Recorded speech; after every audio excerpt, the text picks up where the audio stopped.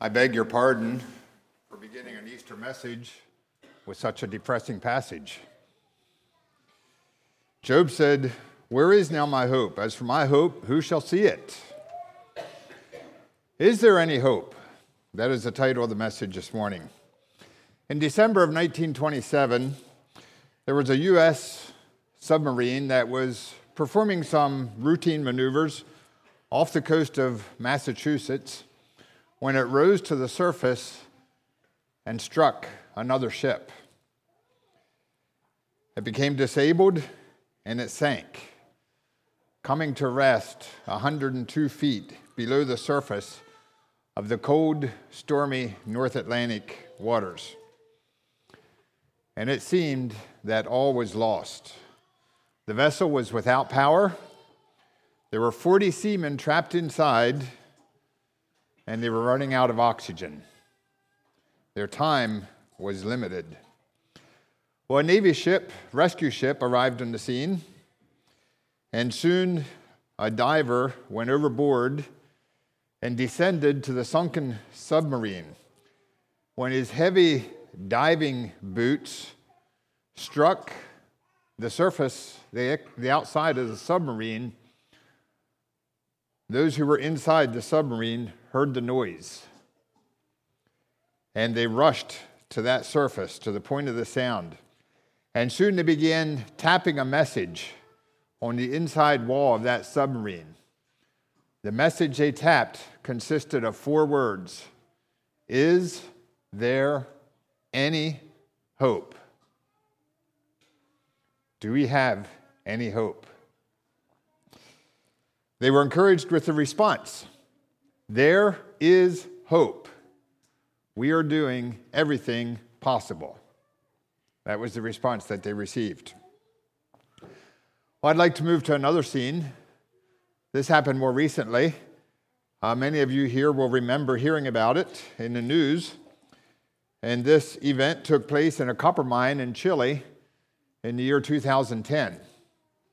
On August 5th of that year, there was a collapse in the mine that left 33 miners trapped 2,300 feet below the surface of the ground, 5 miles from the mine's entrance, with no communication with the outside world.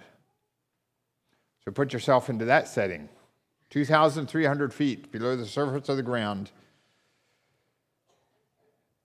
no way of escape, and no communication with the world above. They survived for a while by rationing some emergency supplies that had been left in that part of the mine. They had some canned tuna and some water. And they divided that very carefully, stretched it as long as they could. Normally, the amount would have lasted several days. On day 14, their supplies came to an end. So far, they had no indications of hope. They had no food and no water. So you can imagine their desperation as they waited day after weary day, listening for any trace of a sound, straining their ears, wondering, is there any hope? As hope faded, there were some miners who found gruesome thoughts entering their minds. They confessed later there were thoughts of suicide, and there were even thoughts of cannibalism. Finally, on day 17 of their entrapment, they heard a drill penetrating the rock above them and listened intently until it broke through the surface into the chamber where they were trapped. And they were able to attach a note to the tip of that drill stating that all 3 were still alive, and then the bit was extracted. Hope soared. They felt that there was hope, but the ordeal was far from over.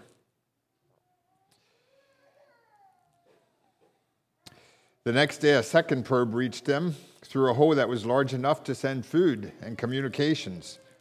And they were warned that drilling a hole big enough for someone to pass through would be a very lengthy process. They reached day 25. Up to this point, the longest that anyone had survived trapped underground was 25 days. Hope dwindled, but it didn't disappear. Why did the hope not disappear? Because they had contact with the world above, through which they received daily courage. Day 30 passed. Day 40 passed. They knew that they were still working on that hole. On day 42, the wife of one of the miners gave birth to a daughter, a baby girl. And she named that girl Esperanza, the Spanish word for hope. So not only was there hope below ground, there was also hope above ground. Time dragged on. Day 50 passed. Day 60 passed. And I'm sure that question was ever in their minds. Is there still hope? Well, communications with the crew above assured them that progress was being made. They continued to have hope. On day 67, the larger drill broke through the roof of that space in which they were dwelling, opening a shaft about 28 inches in diameter. And finally, on day 69, a capsule large enough for one person at a time was lowered through that hole, and one by one, those men were lifted to freedom. The upward trip took about 15 minutes. Imagine the suspense, trapped in that small capsule, being lifted upward, until finally, hope became reality, and they broke forth into the light of day for the first time in more than 2 months. Well, I'd like to share with you another scene. The Israelite nation had, in my way of thinking, more than its share of ups and downs throughout its course of history. Let's go back to the days of Jacob living in Israel. There was a famine in the land. He wasn't sure how he was going to survive with his family. But then his family was delivered by a kind Pharaoh. That was a bright spot. But years later, they were forced into slavery by an unkind Pharaoh. And there were those who asked, is there any hope? Well, the time came when there were a series of miracles, exciting things that took place. They were delivered from the Egyptians. They were excited, only to find themselves trapped with the Red Sea before them, the armies of Pharaoh closing in behind them, and again that question was on their mind, is there any hope? They felt there wasn't. Well, there was another miraculous deliverance. Excitement, thrills, singing, rejoicing, only to be followed by years of wandering in the wilderness with its own series of ups and downs and lost hope time after time. Then there was the miraculous crossing of the Jordan and victory at Jericho when the walls came crashing down. Great joy, excitement, only a few days later to be routed by a small, insignificant army that killed a number of their soldiers, husbands perhaps, fathers perhaps, young men. And again they cried out, where is our hope? Joshua fell on his face on the ground in despair. Is this all that we came into this land for? Or there were the times of judges with its ups and downs. The times of the kings, again, ups and downs, high points, until eventually they were carried off into captivity. And again they were crying, "Where is our hope? Is there any hope?" They hung their harps on the willows. They lost their song, had nothing to sing about. But then the prophets came along with a message of hope. There is hope, the prophets were saying. There is something to look forward to. Until again, there was silence. 400 years of silence and waiting and wondering, is there any hope? Finally, for the spiritually perceptive, a few glimmers of hope appeared. There was this man appeared out in the wilderness, strange man, with an exciting message. "Prepare ye the way of the Lord. He that cometh after me is mightier than I. All flesh shall see the salvation of God."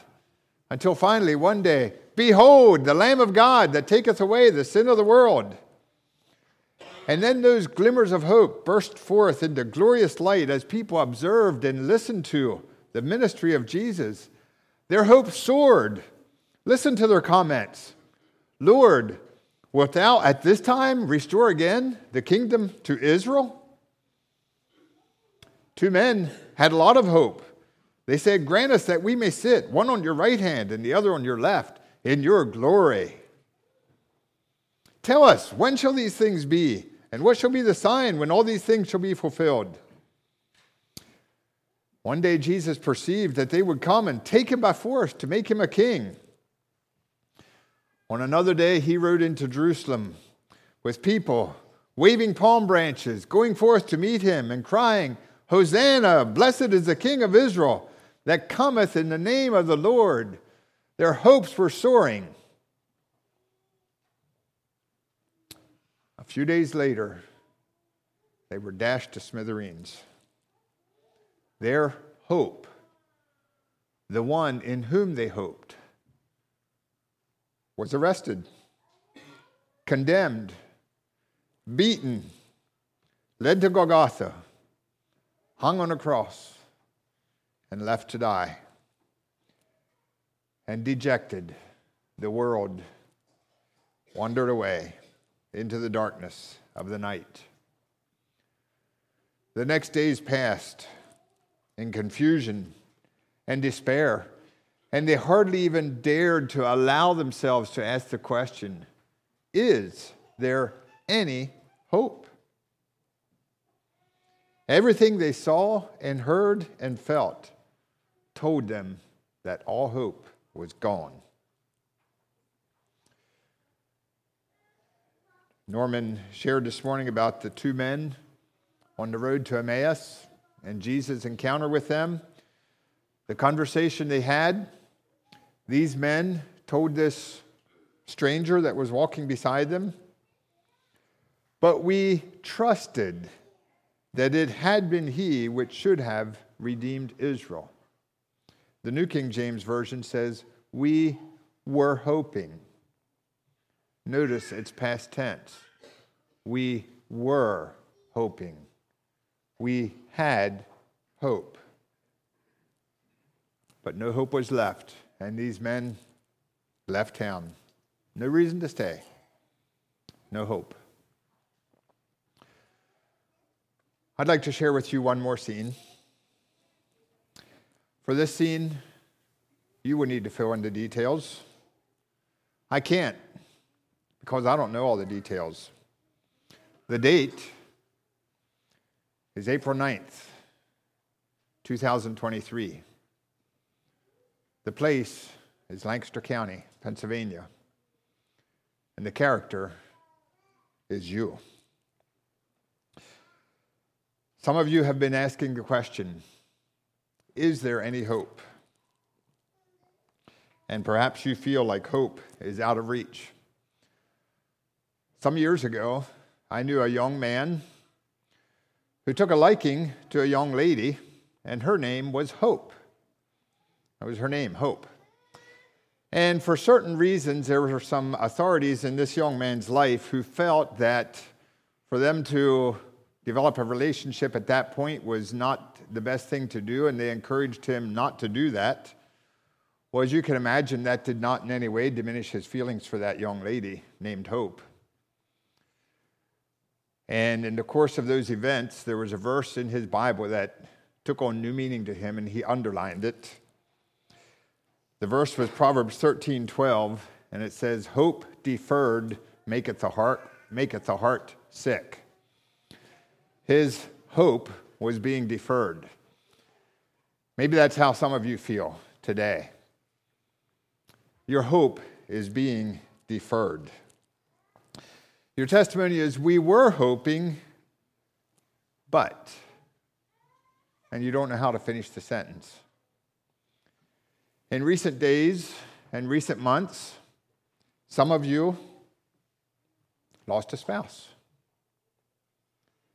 Some of you lost a parent or a son. It's not easy. Some of you are dealing with health issues for you or for a loved one that leaves more questions than answers. Or maybe it's strained relationships. Relationships that you've been waiting for and crying for and praying for and given up on, only to have that hope stirred up again and dashed to pieces again. Some of you, perhaps, have found yourself struggling, hoping and praying for victory with an area of struggle in your personal life, only to find yourself asking again and again, is there any hope? Will I ever find victory? Or am I doomed to life of failure? Some of you perhaps feel like life is coming at you too hard and too fast, and it's just demanding more than what you have to give. You return home at the end of the day only to find another mountain awaiting you there. Schedules run you ragged until you barely have the strength left to drag yourself to bed, wearily moaning, "Is there any hope?" For some, the future may look foreboding, scary, threatening. Can I really face what's ahead? Some may be dealing with shattered dreams. You have unanswered questions, hopes that never come to fruition. They're just always beyond your reach. You alone can fill in the details because you alone know what they are. We've been asking the question, is there any hope? I stand before you this morning with a resounding answer. There is hope. And that's why we're here this morning. And the answer is not being tapped in Morse code to sailors trapped in a submarine. The answer today is being shouted to all the world. There is hope. Doesn't matter what your story is, there is hope. The answer is not being tapped. We are doing everything possible. The answer to shout is, He has done everything necessary. It is finished. Hope has become reality. And the reason there is hope is because of this. Christ is risen. I'll say it again. Christ is risen. Christ is risen indeed. I'd like to share with you some passages from Scripture, and I'm just going to read some text directly from Scripture showing us why we have hope. And I'm just going to invite you to listen to these. You don't necessarily need to follow along. Mark chapter 16. And when the Sabbath was past, Mary Magdalene and Mary, the mother of Jesus, and Salome had brought sweet spices, that they might come and anoint him. And very early in the morning, the first day of the week, they came unto the sepulchre at the rising of the sun. And they said among themselves, "Who shall roll us away the stone from the door of the sepulchre?" And when they looked, they saw that the stone was rolled away, for it was very great. And entering into the sepulchre, they saw a young man sitting on the right side, clothed in a long white garment, and they were affrighted. And he saith unto them, "Be not affrighted. Ye seek Jesus of Nazareth, which was crucified. He is risen. He is not here. Behold the place where they laid him. But go your way and tell the disciples and Peter that he goeth before you into Galilee. There shall ye see him." Luke's account. And they found the stone rolled away from the sepulchre, and they entered in and found not the body of the Lord Jesus. And it came to pass, as they were much perplexed thereabout, behold, 2 men stood by them in shining garments. And as they were afraid and bowed down their faces to the earth, they said unto them, "Why seek ye the living among the dead? He is not here, but is risen. Remember how he spake unto you when he was yet in Galilee, saying, The Son of Man must be delivered into the hands of sinful men, and be crucified, and the 3rd day rise again." And they remembered his words. Later on, as the disciples were gathered together in a room, Jesus himself stood in the midst of them and saith unto them, "Peace be unto you." But they were terrified and affrighted, and supposed that they had seen a spirit. And he said unto them, "Why are ye troubled? Why do thoughts arise in your hearts? Behold my hands and my feet, that it is I myself. Handle me and see, for spirit hath not flesh and bones, as ye see me have." And when he had thus spoken, he showed them his hands and his feet. And he said unto them, "These are the words which I spake unto you when I was yet with you, that all things must be fulfilled." Then opened he their understanding, that they might understand the scriptures. John chapter 20. Then saith he to Thomas, "Reach hither thy finger, and behold my hands. Reach hither thy hand, and thrust it into my side. And be not faithless, but believing."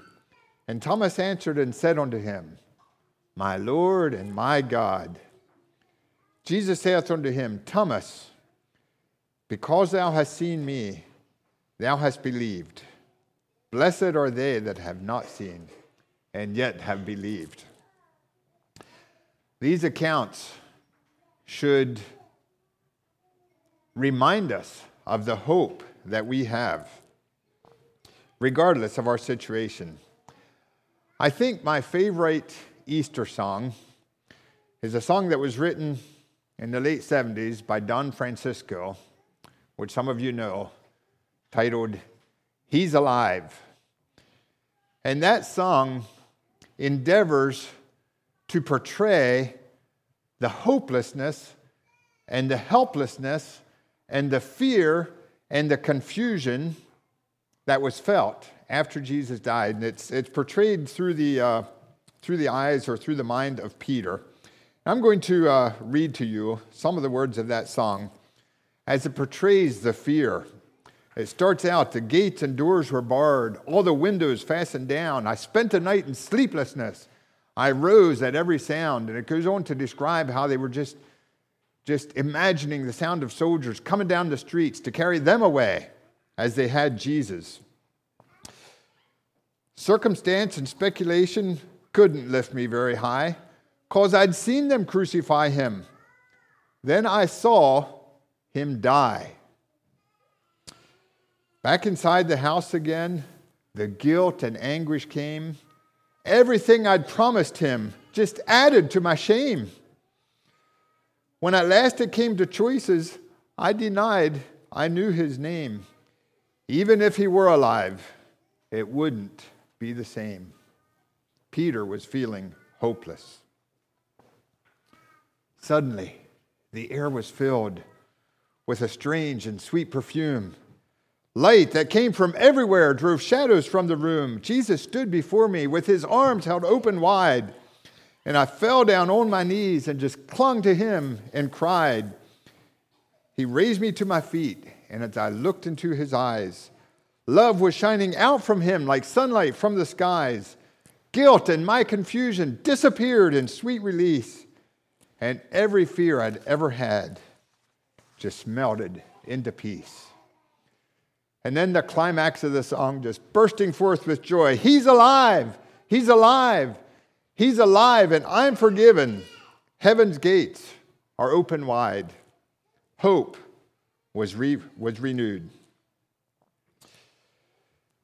For the final portion of the message, I'd like to look at 4 ways how we can realize hope when it seems like hope is lost.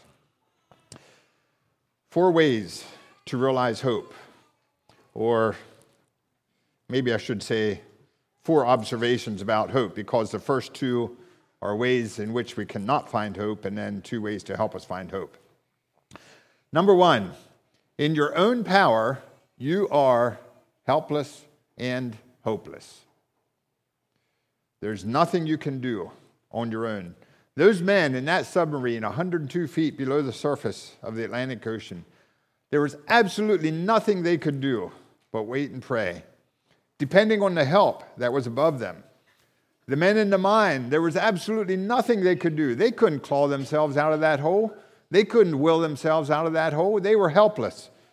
And on their own, they were hopeless. When Jesus was in the tomb, there was nothing the disciples could do. They were at the end of themselves. As far as they were concerned, it was over and hope was gone. They couldn't bring Jesus back to life. And if we want to experience hope, we need to look beyond ourselves. Because in me, I don't have the answers. I try hard to come up with answers, but I don't have the answers. I don't have the power. The place where Jesus wants us to come to is a point where we say, God, I can't do it. It's not in me. There's nothing I can do. My eyes are on you. Sometimes we hear about a self-made man. Even a self-made man will come to the end of himself. We need to realize that we are stuck deep underground, and there's no way possible that we can claw our way out. So number 1, in your own power, you are helpless and hopeless. Number 2, even the best efforts of man are not enough to give you hope. Men can be helpful. Men are helpful. And in the case of those 33 men trapped in the mine in Chile, as they shared their story afterwards, they said, we encouraged each other. They said, every one of us had days when we were done, we were finished, we gave up hope. But when one person was down, the other person's encouraged him. On another day, it was that person's turn to encourage someone else. That encouragement was helpful. It was beneficial. It was great hope. But that alone was not enough. They could have encouraged each other until they died. They would have still never gotten out of there. The help of others, we need it, but it's not enough. We need more than the efforts of men. Those 40 men trapped in the submarine were given a message. There is hope. We are doing everything possible. But everything that was done was not enough. And all 40 of those men died in that submarine as they ran out of oxygen. Any hope they had in the efforts of man was a false hope. But you will never hear God say, I'm trying as hard as I can. I'm doing everything possible. I hope it will work. Jesus said, it is finished. Everything necessary has been done. And we have a message of hope to share with the world. The angels met these women at the tomb. What did he tell them? He is not here. He has risen. The next words, go and tell. There's a message of hope. Go and tell his disciples. A few verses later, it says, as they went, Jesus met them. Jesus' words to them were, be not afraid, go and tell. There was a message of hope. But there was another group of individuals that were found at that grave during those events. There were some soldier guards stationed at that grave. And when these strange things started happening, they did not know what to do. And they ran off to talk to the priests. I don't know what was going through their mind, but I like to imagine that these soldiers were confused, but yet there was a little bit of hope within them. And they thought, maybe if we go to the religious leaders, they can explain to us the hope. What were they told? The priest said, didn't tell them go and tell. They told him go and say. Say he was stolen. Say his disciples carried them away. What a tremendous difference between the message sent from God, go and tell the good news, and the message given by those men, go and say. On one hand, it was the best news ever to be heard. On the other hand, it was a lie. And when you're looking for hope, you cannot rely on what this world has to say. They have a lot to say, but it's full of lies. This was the most outstanding event those soldiers had ever witnessed. And yet they were convinced to act as if it had never happened. Perhaps they were on the very edge of believing. Perhaps they were close to accepting the truth. Perhaps they were looking for an affirmation from the leaders that what this man said was true, that he really was who he said he was. But they were told a lie.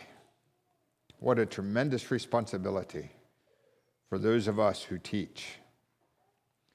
Two things kept those guards from acknowledging the truth.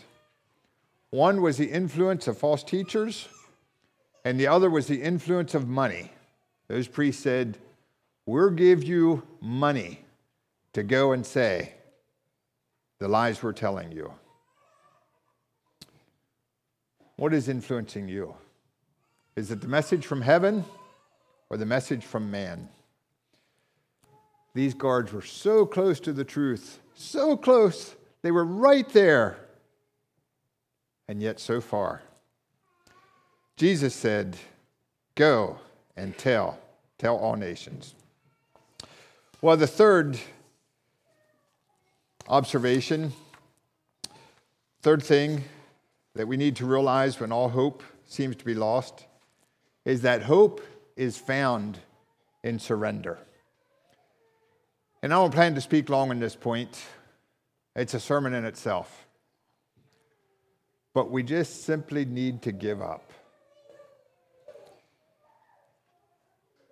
Sometimes things get worse before they get better. We need to accept that. We need to surrender.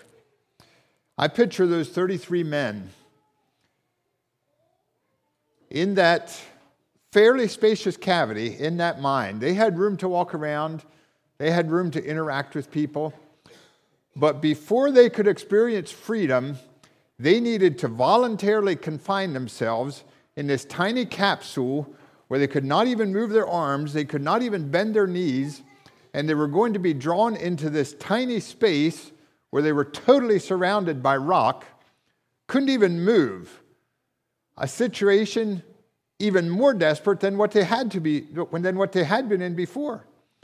And yet they surrendered, left themselves be bound into that tiny capsule, surrendering all freedom, listening to the words above. If you want freedom, this is what you need to do. We need to surrender. And finally, number 4, hope is found in the presence of Jesus. I love, in reading the resurrection stories, reading the encounters with Jesus after the resurrection. Mary was in the garden weeping in despair. She was just there, I believe, alone, weeping. Perhaps out of the corner of her eye, she saw this man walking up she thought was a gardener. He said, "Woman, why are you crying?" She said, "Sir, if you've borne him hence, tell me where thou hast laid him. I will carry him away." Jesus saith unto her, "Mary." She turned herself and said, "Rabboni," which is to say, Master. Today, Jesus is calling your name. He's calling your name because there's hope. Mary met Jesus. She was filled with hope. The men on the road to Emmaus, Jesus himself drew near and went with them.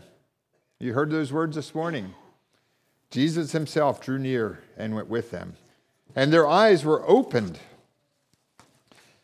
The disciples were gathered in fear, closed up in a room, away from the world they so much feared. Sometimes that's where we find ourselves, alone, wrapped in fear. When suddenly Jesus stood in the midst of them. He was right there. His words, "Peace be unto you." There was reason to hope. Then there was Thomas. He didn't have hope. Even the eyewitness account of his fellow disciples were not enough to convince him. Until he saw Jesus, his response, "My Lord and my God." He was filled with fresh hope. And then sometime later, I think still feeling confused, our disciples were out on the sea fishing. I don't think it was a good night for them. I can imagine they were still depressed, discouraged, confused, and they weren't even catching any fish. Morning came, and they saw a man on the shore. They had a few words of exchange with him, but John, one disciple out of all that were there, saw something that no one else saw. Everyone else saw a man, but John saw Jesus. John cried, "It is the Lord." Do you see Jesus this morning? Is he giving you new hope? Hope is found on Jesus. The lines of the little chorus go, "Turn your eyes upon Jesus. Look full on his wonderful face, and the things of earth will grow strangely dim in the light of his glory and grace." I'd like to read in closing 1 Corinthians 15, 57 and 58. "But thanks be to God, which giveth us the victory through our Lord Jesus Christ. Therefore, my beloved brethren, be ye steadfast, unmovable, always abounding in the work of the Lord, for as much as ye know that your labor is not in vain in the Lord." There is hope. Why? Christ is risen. Christ is risen indeed. Let's kneel for prayer.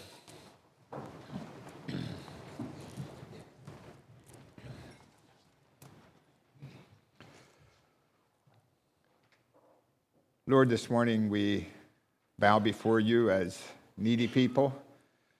Lord, you know the story of each of our hearts.